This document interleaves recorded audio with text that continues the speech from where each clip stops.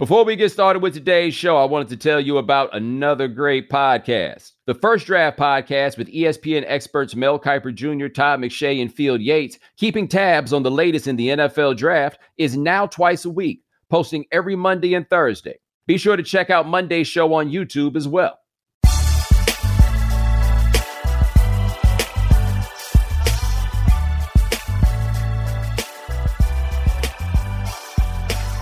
Ladies and gentlemen, welcome to The Right Time. My name is Bomani Jones. Thanks for listening wherever you get your podcast. Rate us, review us, give us 5 stars. You only give us 4 stars, I'm inclined to believe you are a hater. Coming up on this episode of The Right Time, we're going to talk about what apparently is the new hotness in sports, Formula One. But first,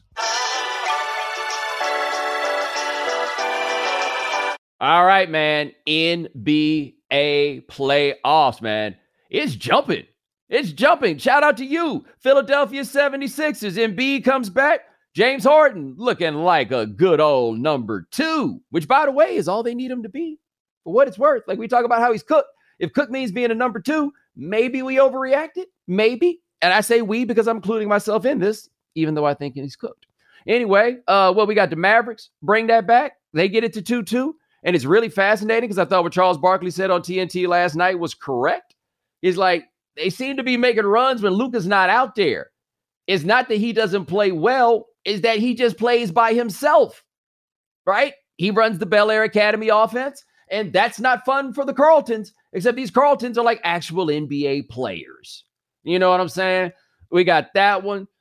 Great game there with the Celtics and the Bucks coming down to the end. Like these are really, really, really strong playoffs. And now it looked like Ja Morant is going to miss game 4. And that is whack, whack, whack. I was talking to my man Vinny yesterday because he's in Oakland covering the games.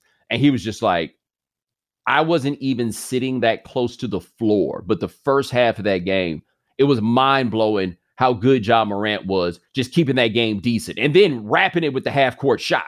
But it was one of those just crazy athleticism. I'm the only thing that can keep us in this game sort of performances that he puts up. And then, of course, he winds up with a knee injury, and we don't exactly know what the knee injury is. And we also don't actually know how his knee got injured, but it seems to have been hypothesized by the Grizzle that Jordan Poole, are they trying to say that Poole pulled Ja Morant's knee out of socket, right? Like he put his kneecap out of place? Because I did think it was weird the way he reached around and grabbed his knee, but you'd have to be extra diabolical in the moment to be like, yo, I'm going to pop your patella off. Like, you realize how crazy that would be? I do not believe that is what happened. I really don't, right? And the NBA said they looked into it. They said it was a basketball play. I don't have anything really to push back on the other side, just because while I found what he did to be weird, it's hard for me to think that is what caused the injury to Morant. But, of course, that then gets Morant on the tweets talking about broke the code, because Steve Kerr said the thing about Dylan Brooks breaking the code, in the previous game where he, had to play that hurt Gary Payton. And then, of course, Dylan Brooks was suspended, a contributing factor to them getting 30-pieced by the Warriors. But want to talk to you a little bit about the differences in new school and old school basketball, okay?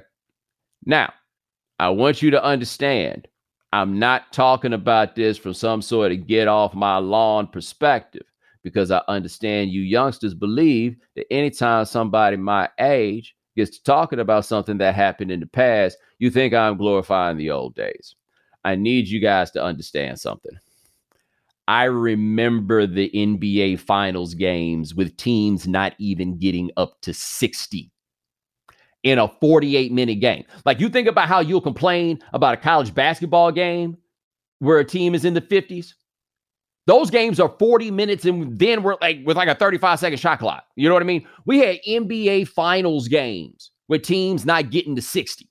I do not pine for those days, okay? The physicality had gotten out of hand, but part of why the physicality had gotten out of hand, this is my theory, had been with those rules as they were, basically leaving everybody to play defense in isolation, the only way you could stop anybody was by mauling them. That was it. That was it. So you think about some of the cats. All right, think about Ja Morant, okay? Imagine trying to guard Ja Morant without being allowed to use some of the zone defense principles that are now have been allowed in the NBA since I think it was the year 2000, right? It's just you and Ja Morant. What you going to do? Because what you would see back in the day was you see somebody get the ball on the wing, maybe have somebody at the high post or in the post, depending upon what they were trying to do. And then three dudes over on the other side staying as high as they could. And the reason they were staying high if they could was because the way the illegal defense rules were written. So like if you were standing, I feel like it was above the 3-point line, your defender had to be at the free throw line. If you were standing in another place, the defender had to be above the bottom of the key. You see what I mean? Like it was all these very technical ways that you had to be there. And so you could just rig the system. And then you had all these dudes playing isolation and nobody to guard them. And so what were you going to do? Yeah, we're going to beat the hell out of you. Again, I do not long for those days, but I do miss hard fouls. And I'm not talking about necessarily like Kevin McHale, Kurt Rambis, clothesline hard fouls. I just mean legitimate hard fouls, right? I miss that like I miss safeties in the NFL hitting people over the middle. Not necessarily so they can concuss people, but there's an added element to the game when you operate with the idea that, yeah, you can go over the middle if you want to, but you better be ready. You know what I mean? It's the same thing as like standing over home plate in baseball. You want to make sure you get that outside pitch, that's fine. But that man might knock you back. These equilibria are part of the trade of sports that make them interesting. Like it's really game theory type stuff, you know? But those are things that are like part and parcel with the sport. And so with like what used to be the playoff foul and stuff like that, what Dillon Brooks did the other night was not a playoff foul. That's not what I'm talking about, right? I'm talking about going up, making a legitimate play for the ball, just with a certain indifference as to whether or not you hit somebody in the process, right? But if you coming in the lane in the NBA, you're supposed to know, hey, man, this might go a different way for you, dog. I think that makes the game better. I'm not talking about anything that encourages injury, but I think that makes the game better. The other level of it, though, is this. When you got that, you're far less likely to have what Dillon Brooks did. Because you know something might be coming for you the other way.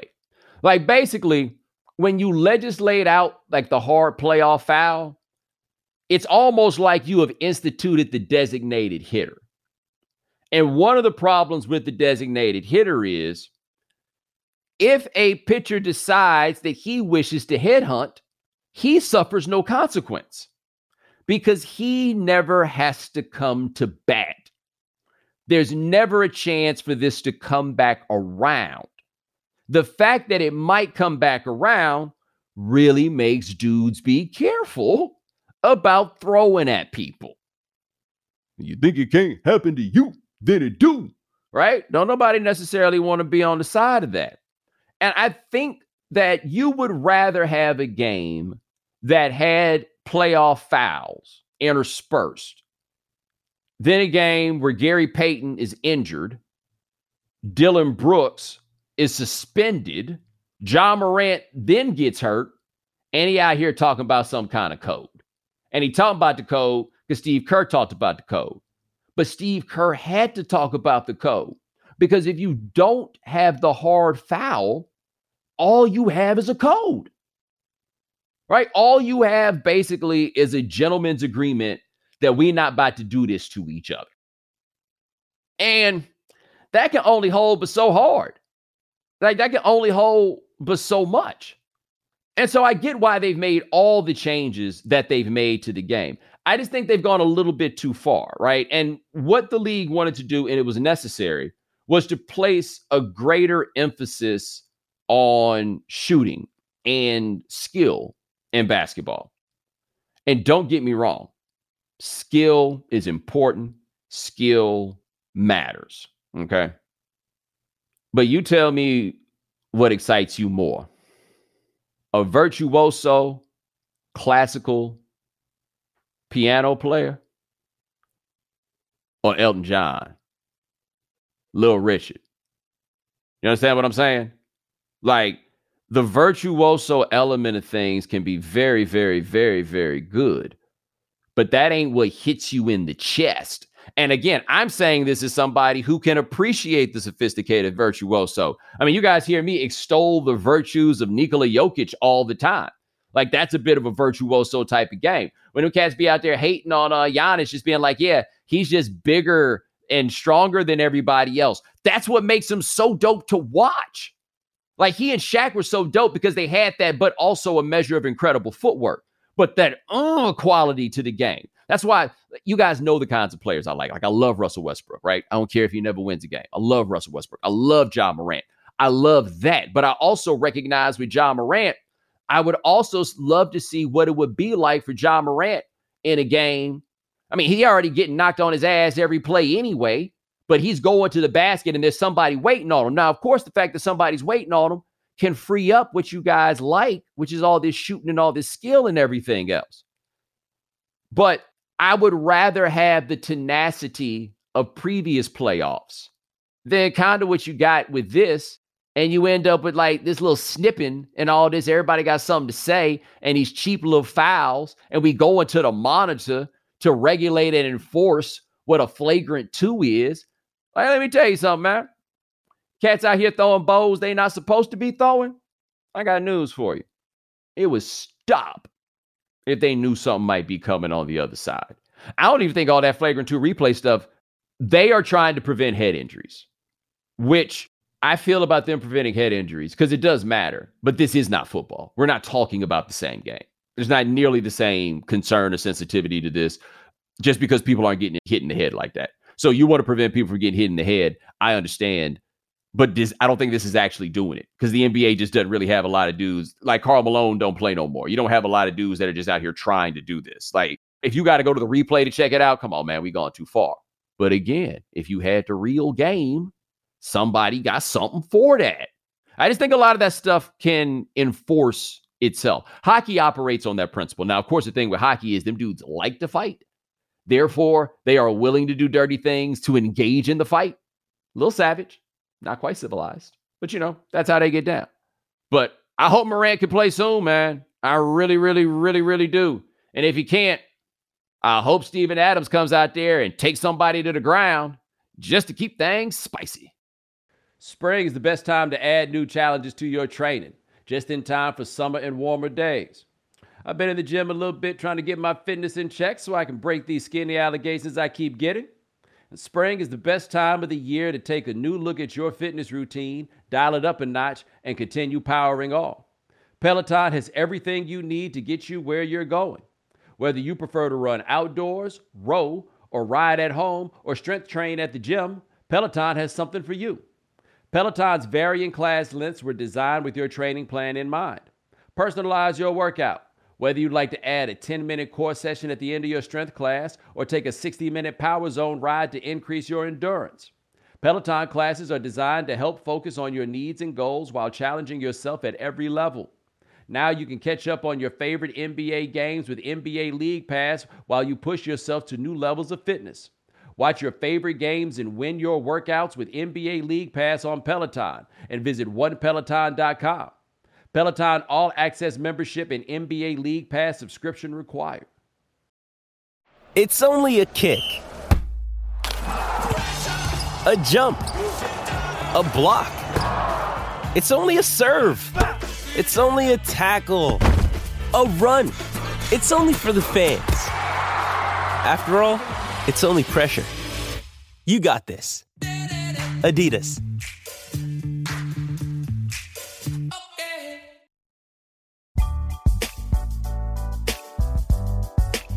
All right, Gabe, I don't know if I told you about this, but last year, Formula One hit me up and was like, yo, we want to send you a t-shirt. Cool. They wanted me to do the whole Instagram thing with the t-shirt. And look, people learn to stop sending me stuff for that. Like, you ain't about to make me your free shield. You should have asked me first. Now, they did ask me first. And so I was like, okay, I'll take it. And, well, this is actually what happened. the t-shirt was a Bathe in Ape t-shirt and it was camouflage. And I didn't know what the F1 logo looked like. So I got it and I was like, damn, who sent me this t-shirt? I hear Bathing Ape is really expensive. Like, I just had no idea why somebody had sent me that. I was just totally clueless to the fact that, oh, that was actually the Formula One shirt. But anyway, that's how Formula One get down. Formula One out here sending me free Bathing Ape. It's a whole nother game of money that's going on with Formula One. My man Rick was telling me about that. He went to the Grand Prix in Austin once. And he was just like, you've just never seen this level of money before. You know what I mean? Like, it's a whole nother thing. Now, Gabe, you watch what's called Drive to Survive? Yep, the Netflix series. I haven't watched it. Everybody I know who's watched it says they get engrossed, and that's kind of leading to a lot of the interest that we're seeing now in Formula One. But like, Gabe, how would you describe it? They capitalized on what makes F1 so unique. A global sport. The global money that comes with that and the pageantry that comes with that. A set number of drivers, a set number of teams. You're a teammate with someone else. So there's like an internal competition there. The Premier League, but with like Ferrari versus Mercedes. Here's the thing, though, I wonder about this. And you may have seen that the Grand Prix in Miami this weekend, ESPN went wall to wall on it, and everybody was there, right? Like, everybody in the world seemed to show up, right? Everybody with big money went down there for that Grand Prix. Like, it was a great flex of American money is probably the best way that I would describe how they did that F1 race. Even though, Gabe, as you say it was almost barely a F1 race because it was almost like they set up a go-kart track at the stadium. Just drive around Hard Rock a few times. I guess they couldn't get it worked out with the city council. Yeah, like, have you ever been to Monaco? I have never, no. I went to Monaco once, and like, I could imagine those souped up cars just like going around. It just sounds, first of all, you want to talk about rich people, man. I have sent this picture on Twitter before. If you guys want to see it, let me know and I'll send it to you again. Bruh, I was in Monaco, me and one of my best friends, and we went to the Monte Carlo, the casino, had dinner out there or whatever. And I guess that Monte Carlo must have some back rooms because it ain't really feel like, it ain't Caesar's Palace, right? At least it don't feel that way. But anyway, I was out there, Gabe. I don't know if you did this growing up. As a kid, that's my car. You just sit with your friends and you watch cars go by and you see one that you like and you go, yo, that's my car. That's my car. And then you wind up having a fight about who has hypothetical ownership of this car that nobody can drive, let alone own, right? I was 38 years old, fairly well off financially, playing That's My Car in Monaco. And in the end, you know what car I decided was mine? The car I decided was mine was the Mercedes two-door coupe that had leather on the outside. The body was leather. How is the outside of your car leather? Anyway, that's the kind of money that F1 money is. That's the point I'm trying to make here, right? That's what F1 money is. The people who got leather on the outside of their cars. And this is my question. Is that what y'all really want to watch? And I ask this, it's not like, there's the sport element of it. And the sport, especially if you're into like car stuff, is legitimately fascinating. But I find it interesting in like the idea of Americans really getting into F1. It sounds as though the narrative construction is nothing like the narratives that we typically like out of American sports. Where, like we like hardworking underdog stories. These are like the children, it's not just that the guys get rich doing F1. They walking in the door rich. Their daddies are rich in most of those cases, which is not typically what we like here. And so basically what it seems like is happening for a lot of people is that F1 is becoming kind of lifestyles that are rich and famous. Like it's this glimpse into the world of this obnoxious level of money. And reveling in the obnoxious levels of money, for whatever it's worth, is something that Americans have typically been all about. Like, let's not get that twisted. We have loved rich people and wanting to be rich people. But I felt like in the last 10 years or so, there seemed to be a bit of a turn away from that, right? Like, that's part of why the simultaneous rises of Bernie Sanders and Donald Trump had a lot to do with, honestly, white resentment of rich people. And somehow Trump kind of felt like the people's rich person in a very peculiar way. I mean, obviously, I don't think that's an appropriate characterization of him, but I think you can understand what I'm saying or how people, could latch on to him. Like the way people have said it is, for people who don't know rich people, Donald Trump was like the way they would be rich, or a lot of them would see themselves as they would be if they were rich.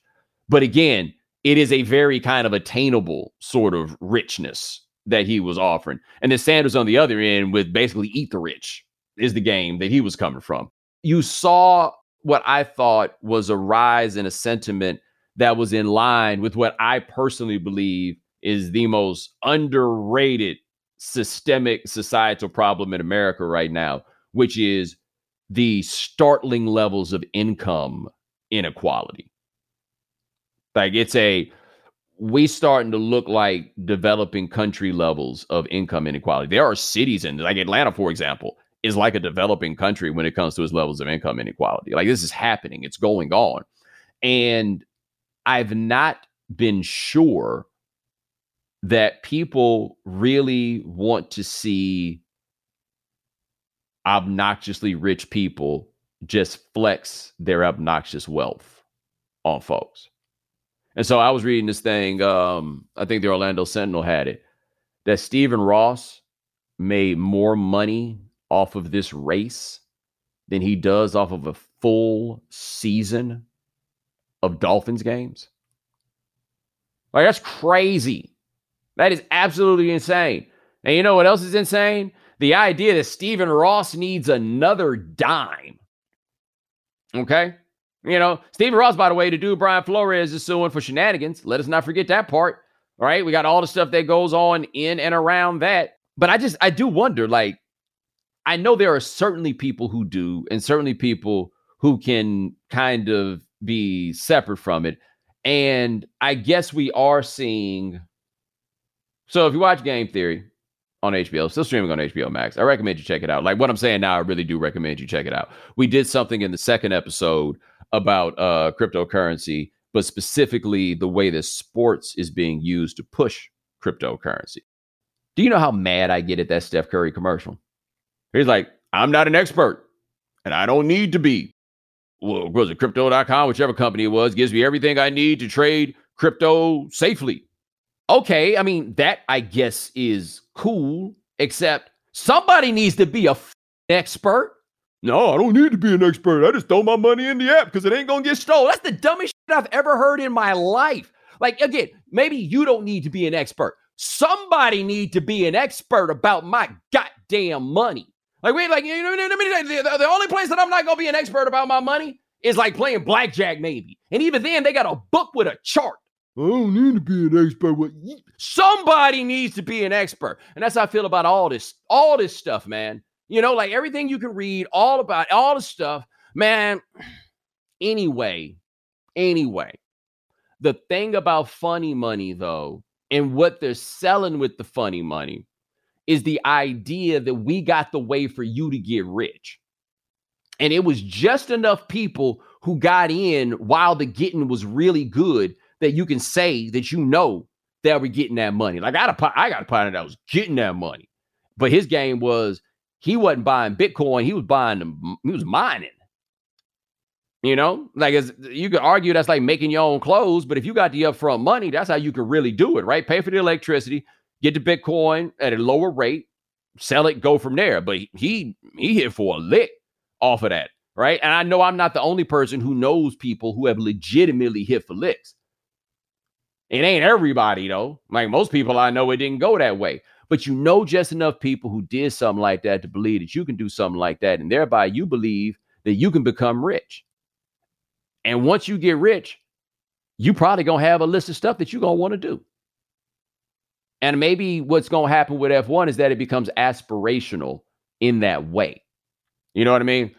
Because I'm going to be honest with you. Like, I joke and be like, I'm rich, but I mean, I know what rich really is. Like, I am rich in the sense that talking to most people who are listening to this, I would understand why you would say this person is rich. I have financial flexibility.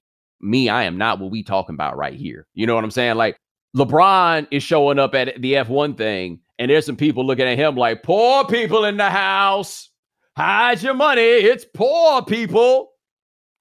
You know, it's just another level of wealth. Ain't no geek off the street about to hit for that kind of bread on these hustles that are here. It's just not going to happen. But people really do think it is. So maybe that's the spin, because I had been talking about Jay-Z, and I said this is about 2-3 years ago, that I don't think that the affection still exists for the apex predator capitalist that he sold in music and honestly is in life, from what I can tell. I think that people were getting turned off by that. I think the thing about crypto for people is they feel like they can get rich without being predators, even though that's not how Ponzi schemes work. But I think that's the way they feel about it or whatever. So maybe that's what's flipping up some of this. But I just don't think that it ain't for so long that you're going to be doing this stuff and people not really, really, really begin to push back. Except for there's one thing. Income inequality means some people got a lot. Some people ain't got nothing. It's more people who have a lot than ever before. And it's enough of them to sustain this whole thing. And I wonder how that's going to affect our sports as we go. You know, the people that we've typically thought of as being the sports fan, how much are they ultimately going to matter if they don't have any money? You know, are we going to start seeing a thing where in sports, the advertiser going to change to be more reflective of the people they're really trying to reach? How much they going to be caring about selling this Budweiser in these games and stuff like that? I just wonder all of that. As the viewership changes, economic fortunes change, how's all this other stuff going to go? You know, I'm legitimately curious about that. And yes, I just took all the fun out of y'all's little race. I'm sorry. Do you know who the sponsor was of this Formula One Grand Prix in Miami? Do tell. Crypto.com.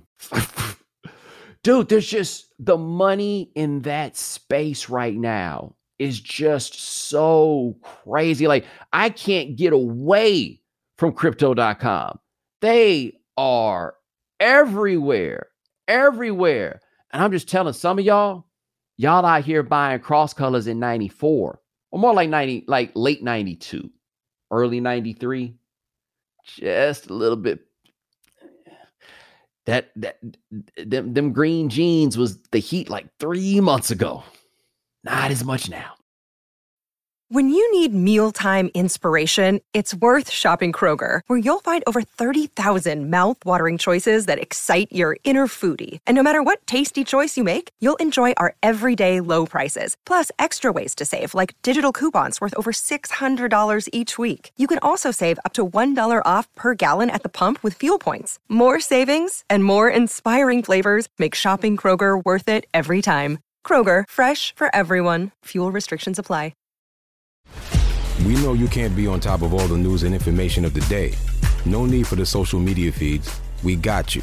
Now, if you haven't heard. All right, Bomani, this first story comes from business. This is Sarah Jackson from Insider. A man in Brazil has broken the Guinness World Record for the longest time worked at a single company. His name is Walter Orthman, and he's 100 years old. He's worked at one company for 84 years and counting now. It all started in January of 1938. He was 15 years old at the time and got a job to help support his family because they were facing financial problems. He started working as a shipping assistant at a textile company called Renault View. Over the years, he was promoted to a position in sales and ultimately became a sales manager. He still goes to the office every day and says his best career advice is to find a good employer and do what you love. He's breaking his own previous record for this achievement. In 2018, he was recognized for having worked 80 years at the company. Speaking with Guinness, he said, quote, "All I care about is that tomorrow will be another day in which I will wake up, get up, exercise, and go to work. You need to get busy with the present, not the past or the future. Here and now is what counts." All right, so one, I am not surprised that the person at the office for the longest is a dude named Walter. That seems to check out. Even in Brazil, that seems to check out. Number two, Gabe, did you seem to notice what I noticed, which was he seemed to reach his peak at that place a long time ago and never rose any higher. You ain't never won no promotion? You ain't never like go around and ask somebody else for an offer to try to get yourself a raise. He done had the same title for how many years? And look, if you happy, I'm happy. Don't get me wrong, Walter. Like, I'm not judging the dude at all. I'm just surprised that he was good enough to keep for 84 years, but the man ain't even running the place or nothing like that. Or maybe he's smarter than us all. He was like, nope, you can keep that stress. I can keep this job here until the day I die. He went with that bird in the hand and rode that thing out for 84 years. Hey, man, you got to understand that Brazilian economy, it's a roller coaster. I don't feel like I would love to see the second longest employment streak in Brazil. You know what I mean? Like, it's kind of like Cal Ripken, 2632. The next person, 3.5 years. Kind of like Office Space, where they fired Milton 20 years ago or something like that. Yes. There was some sort of glitch in the systems that he kept getting paid, even though he wasn't actually an employee there anymore. Mm-hmm. And then at some point they figured out and they stopped paying him, and he shows up at HR and is like, there seems to be a problem with my paycheck. Yes.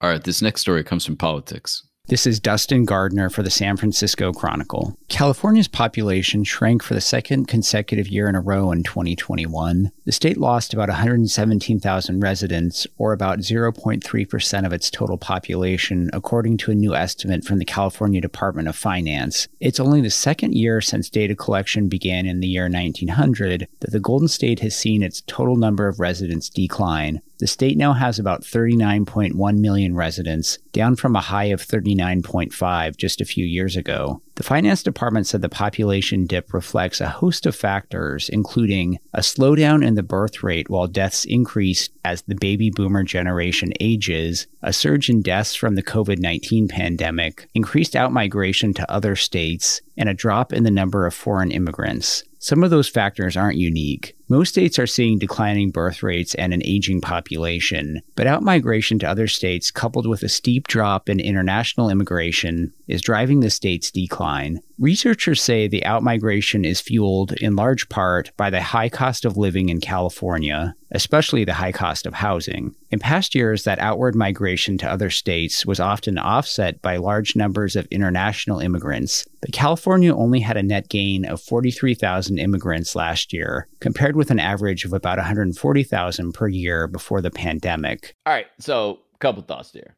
And one thing I hate to be, I think people don't know much about like how studies and research work. So somebody may do a study that, and the headline will always be bad, but it'll be like, study low rainfall in desert. People are like, oh, duh, whatever. But like, there are some things you still got to check back up on, even though you know they're true, you know?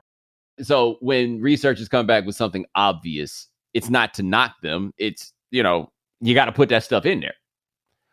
But when that man started off with researchers say one of the problems is the high cost of living and high cost of housing, I was like, buddy, we ain't got to talk about nothing else after this. Like, boom, right there. There you go. It costs too much. In the words of a gray-haired man, the rent is too damn high. Yeah, people going, like, that's what do they call it, Gabe, in economics? Crowding out. Right? Like, people are getting crowded out. They just can't afford it. I don't feel like you have to get much deeper than that, but I would love to know this. When they talk about the drop in, in net immigration, what countries are coming at lower rates and to what magnitude? Because I'm wondering how much of that, of course, is, you know, we've been antagonizing our Mexican brothers and sisters for quite a while, right? Like, how much is that? You know, how much of it is, you know, California has a high Asian immigration. So maybe some of that, but I'd be curious to know what countries aren't coming like they used to and why. Because I kind of feel like, you know, it's kind of like how, like, the first time, like, Michael Jackson put out an album and, like, it sells a lot of copies, but it ain't doing bad numbers. It ain't doing off the wall numbers. It ain't doing Thriller numbers. Is California just like now doing like Dangerous or History numbers? Perhaps Invincible? Like, it just ain't as hot as it used to be. Used to be the biggest thing out there, but now it's just kind of like, yeah, it's flashy. You know what I'm saying? But I don't know if that's what I do no more. All right, last one. So the reporter who reported this story wasn't able to join us for it, but I thought it was interesting. This one also comes from business. So apparently a Citi trader this past week made a error when inputting a transaction, and it caused a so-called flash crash in European markets, which made several indexes tumble, pretty sharply, sparking alarm among investors. Trading was temporarily halted. Some stocks were hit really, really hard, like Nordic stocks specifically, with one stock in Sweden falling sharply as much as 8% before they were able to kind of get it back online. This has happened before, and there are some also safeguards kind of on the US side to make sure that these things don't happen. But just interested to hear your thoughts, because one person can cause a whole lot of mess for a lot of people. All right, so I am looking at this line graph for that moment, and it looks like the most terrifying moment you could possibly imagine. Now, granted, the way the graph is scaled makes the drop look super steep, but still the lemon booty that must have been permeating everybody, including perhaps especially whoever it was that accidentally put in 17 instead of 71, right? Whoever it was that left out that decimal point and changed something by an order of magnitude of 100, right? Whatever it happened to be. Was it the kind of thing that gets you fired or just chastised? Does this happen to everybody in the game and we just don't know it? You think about this, Gabe, your job, any job, we all wind up in a situation where we're young in it and we make some terrible, terrible mistake that we think is the end of the world. And then they let us know, nah, man, everybody do something like that. It happens. You'll learn from it. You keep it moving. I imagine that happens with doctors. And unfortunately, sometimes somebody leaves crippled. It's just going to happen sometimes. They ain't going to bat 1,000. I'm not saying I don't want them to bat 1,000. I'm not trivializing it when they get it wrong, but I'm saying, all right, I'm sure there's some doctor who comes into the neurosurgeon and is like, look, man, that's why we got insurance. Okay. Yeah. I mean, I paralyzed somebody. I mean, not 2 people, but it happened and I learned from it and I got better. So maybe that's just all this is from him. It's yep, nope. It all happens to all of us. You'll learn from it. You'll get better. Or, he was like, wow, something strange happened with my computer. I went and corrected that mistake, but now I can't seem to log on. Wonder says it doesn't recognize my employee ID. Wonder what that's about. It's like the first time I accidentally let an F-bomb slip in the podcast. Yeah. Except it didn't take out Disney stock. Disney's down 15 points because Gabe made a mistake. Another day is here, and you're ready for it. What to wear? Check. Breakfast, lunch, and dinner? Check. Planning for what's next and how to save for it? That's where Bank of America can help. For your financial to-dos, Bank of America has experts ready to help get you closer to your goals. Get started at one of our local financial centers or 24/7 in our mobile banking app. Find a location near you at bankofamerica.com/talktous. What would you like the power to do? Mobile banking requires downloading the app and is only available for select devices. Message and data rates may apply. Bank of America NA, member FDIC.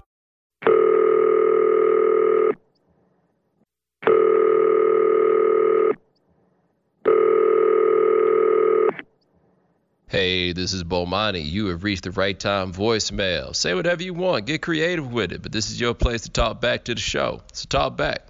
Peace. All right, Bo. Voicemail topic for this past week. That time that mom had to come up to school and pull you out. Something you did. What made you think of this topic specifically? I honestly can't even remember. I think somebody suggested it to me. And I think I already need next week's topic, which is one I have more expertise in, when your mom had to come check the teacher. 860-516-4119. That'll be next week. All right, this first one comes from William in Oakland. Here it is. This story is from when I was in the 5th grade. So late 90s, 99 or something. And Pokemon just came out. Pokemon was the hottest thing on the playground. Everybody was playing the game. Everybody wanted the cards. So Pokemon just came out. Side note, real quick. My whole elementary school, all black. Nobody else was white. Maybe there's one Asian family. Everybody else is black. So my one Asian partner, James, was the one who had the hookup on Pokemon cards. I don't know what he did. I don't know who he was getting it from, but he had all the cards, full binder, the whole night. So, of course, he started selling cards because we was all trying to get cards. He started selling cards. And then one day, my other homeboy, I'm not going to say his name, showed up, $200 for the whole binder. The rest of the class was shook. I was shocked. Nobody even thought to think, like, where did you get $200 from? He was just like, I want to buy the whole binder, $200. And James was like, all right, for sure. You know, quick 200, which in, 99 at 10 years old is a lot of money. Next day, his mom shows up. The dude who bought the book, mom shows up. Turns out he stole $200 out of his mom's purse and went and used that to buy the cards. So I know you mentioned several times your mom was always at the school. You know what it's like when a black mom shows up to the school. So everything's quiet. He got jammed up outside. You could hear yelling and stuff. And ultimately, he made him give the cards back. James had to give the $200 back. And he could see a look of disappointment on his face because he made $200 one day and it was gone the next day. But that's how you know the Pokemon was real in the streets back then. Pokemon was cracking these streets, apparently. Still not your mama's purse. I got bad news for Mrs. Purse, too. All sales final. No refunds, no exchanges. You say he took that money out your purse. I don't know that. I got no idea what just happened. None whatsoever. You need to take that up with your son, ma'am. That really doesn't have anything to do with me. This sounds like a family issue, and I'm not part of the family, and I don't want to interfere. All sales final. All right, this next one, the guy didn't leave where he's from. His name is Jimmy. Here it is. Man, I got a story about my boy mom snatching him up. I got one of them boys, his mother is one of them old school mothers. This one particular year, his mother was pissed, whooped him in the lunchroom in front of everybody. But not only that, she came through the school, looked in the doorway of everybody's classroom who lived on the block. Got to my classroom, looked in, saw me in there, walked in the room, told my teacher, look, I'm checking up on everybody on the block. How's Jimmy doing? Oh, he okay? Okay, not this room, but I'm kicking everybody's ass who acting up on the block. She didn't play. She's still out here thugging and bucking, too. I'm sure she thugging and bucking. Like, you don't stop. If that's her level of thugging, that ain't something you grow out of at that age unless somebody called child abuse on y'all. She was coming to rep for the whole block. Wow. All right, this last one, guy didn't leave his name or location, but here it is. So I was in 5th grade. It was around Christmas time. I had just got a new flip track phone. I thought it was the hottest in the city. My first week with the track phone, I take it to school.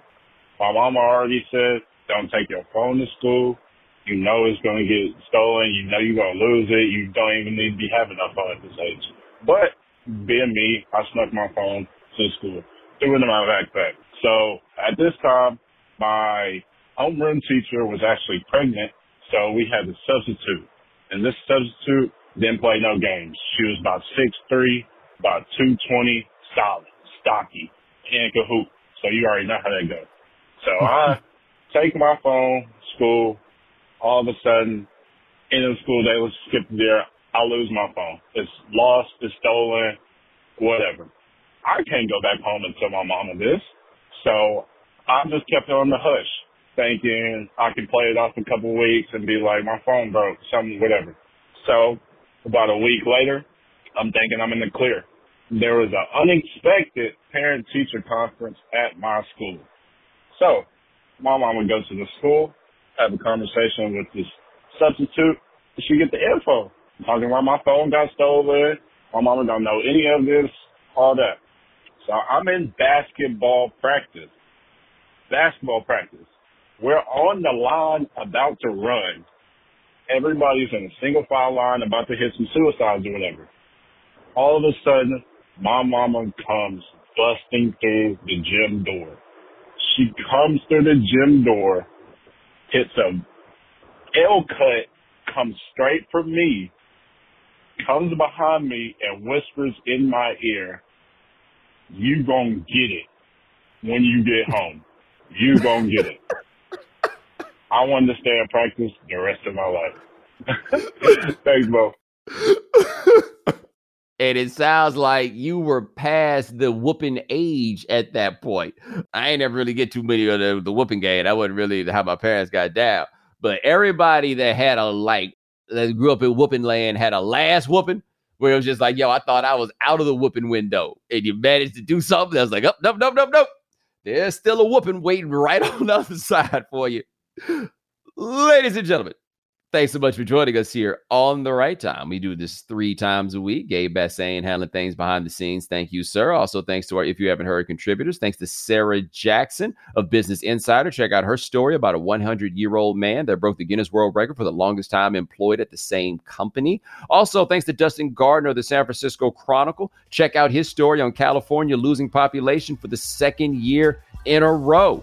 Remember, follow The Right Time. Rate us, review us, give us 5 stars. You only give us 4 stars, I'm inclined to believe you are a hater. And we'll talk to you guys in a couple of days. Take it easy. Thanks for checking out The Right Time with Bomani Jones podcast. You can listen or follow on the ESPN app or wherever you listen to podcasts. The Right Time with Bomani Jones.